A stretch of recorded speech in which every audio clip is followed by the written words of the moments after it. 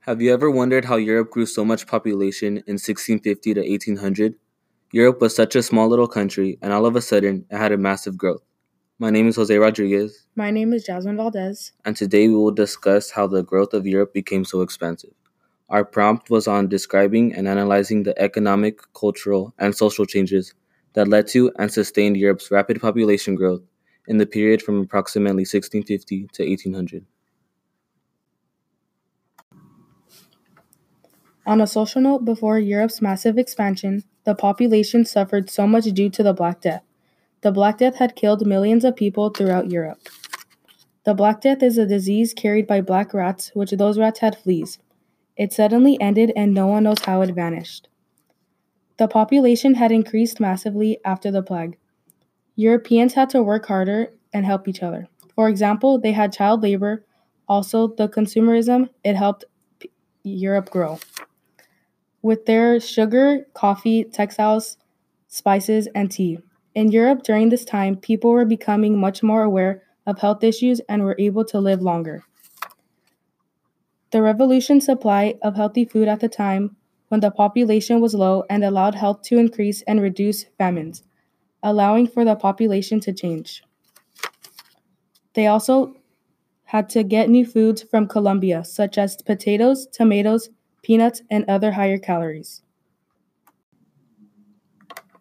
When the economy began to open up, more jobs were available and people were more capable of living longer.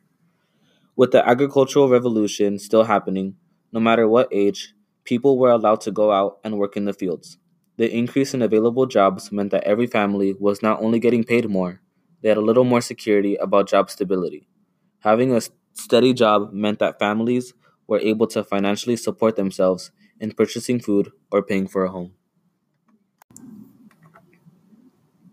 In addition to the agricultural revolution, improvements in farming had multiple effects.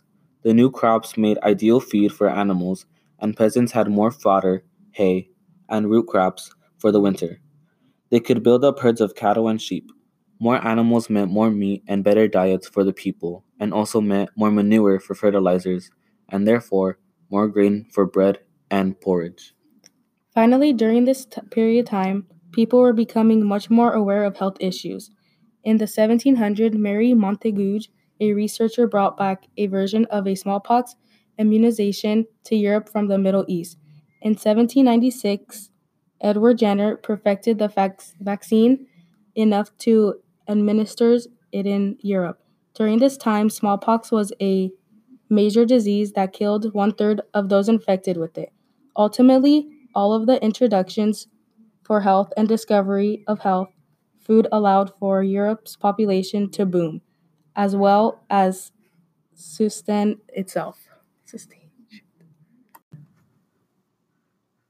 As a result of better living standards, agricultural inventions, and increase in the health discoveries, the population boom from 1650 to 1800 was fostered and sustained. My name is Jasmine. And my name is Jose. Hope you have a great day.